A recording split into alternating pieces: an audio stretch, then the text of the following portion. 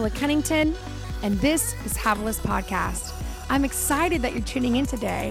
You know, this podcast was created by Truth to Table, so I can have a place to share my heart, biblical truth, simple lifestyle leadership, as well as just connect with my table community, my table tribe. So I hope that you'll spend a few minutes with me as we jump in to whatever God has put on my heart this week. And don't forget that you're never too far gone from where God wants to take you. You are loved, you are seen, and He wants to desperately know everything about you. I love you guys. Thanks for listening. Let's jump into this. We're tackling the topic of procrastination again because I put it off last week. No, I'm just kidding. Because we still have to go after it, and there's a little bit more that I want to uncover and unpack with you so we can get rid of the procrastination, or at least tackle some of it and get going on our lives. Now, I don't know if I told you this, but I grew up in a home that was like major procrastination. One parent was not a procrastinator. They were kind of on the neurotic side. And the other parent procrastinated nonstop. And so I like to think I'm right in the middle, except sometimes when I'm reading this stuff, I'm like, oh, I still need a breakthrough in my life about this stuff. So be encouraged. Even if you're still learning, you're not going to mess up. You're going to figure this out, and you're going to continue to grow just like me.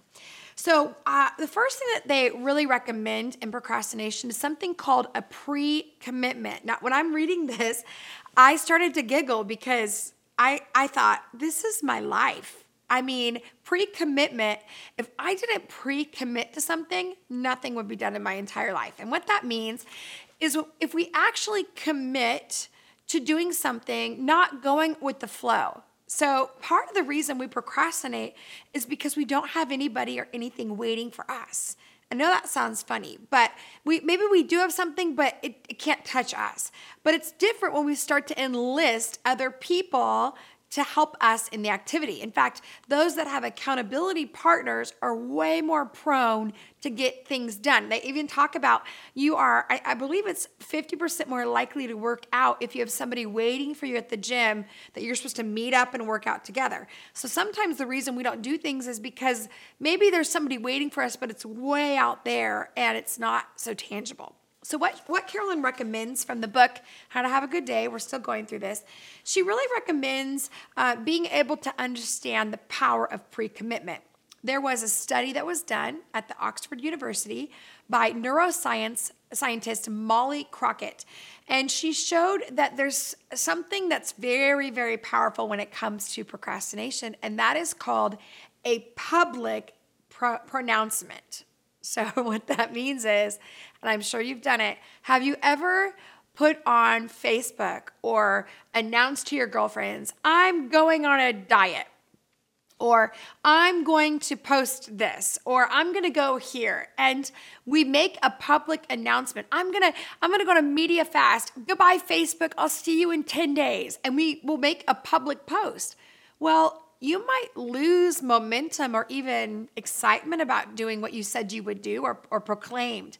But because you told people publicly that you were going to do it, there's a whole lot of motivation behind it. This is something I've done almost, like this is the inner world of Havilah. I probably have done this for every single book that I have written, every single Bible study that I've hosted. I will always go public before I even write the book. I know, it's scary, but I do. I will get out there and I will say, coming January, we're doing a study. I can't wait to do it with you. Is the book done? No. But just the due date and knowing it's coming and knowing that this is what I have to work towards and that all of you are counting on me, man, that is really, really motivating. And so it was very helpful when we put things out there, whether it's to our spouse or our best friend or even publicly on social media. Hey, I'm going off sugar for 30 days, or hey, I might take a break from media. I'll see you in a little bit. It actually adds momentum to it. Or, like we get upset sometimes. People post pictures of them working out. We're like, oh, don't show me you working out. I don't want to see it. I feel guilty, or I don't think it's important.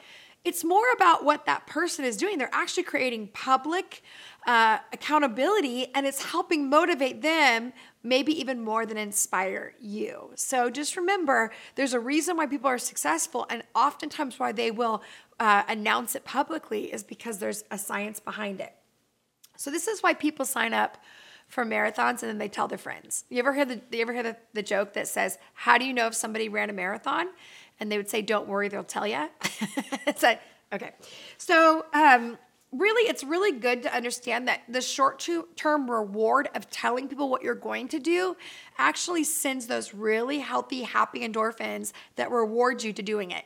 So the public, I guess, the public momentum of saying, I'm going to do this, and people saying, liking the comment or saying, you can do this, or with your girlfriend saying, I'm going to start eating better, I'm going off sugar, and they're like, you can do this, or whether it's I'm joining this group and you sign up and you put money towards it, or you get the babysitter and you schedule, guess what? It begins to build it. Even if you go, I don't even feel like doing it, it's okay. Start to line up things around it. And what she's saying is it starts to help. Even for me, everything I do, I usually put a public accountability on it, or I don't do it, or I don't follow through. Okay, the second way that they recommend beating procrastination is she likes to call it the 5 whys. And this is very fascinating. I'd never thought about this, but I definitely think I've done it. And that is, you begin to ask yourself 5 why questions. Now, when I was reading this section, I was like, okay, tell me the 5 questions and I'll tell everybody else. But no, that's not what she's talking about. She's saying you begin to ask yourself, okay, I don't want to go to church. Well, why don't you want to go to church? Well, because I am tired and haven't had a day off. Well, why haven't you had a day off? Well, because I've been doing sports every weekend, and, I've been helping so-and-so out all the time. Well, why are you doing sports every weekend? Well, I don't know. It just seems like that's the right thing I should be doing. Well, who told you that it's the right thing you should be doing? And then you begin to make a decision because I want to, or you know what? I don't need to do that.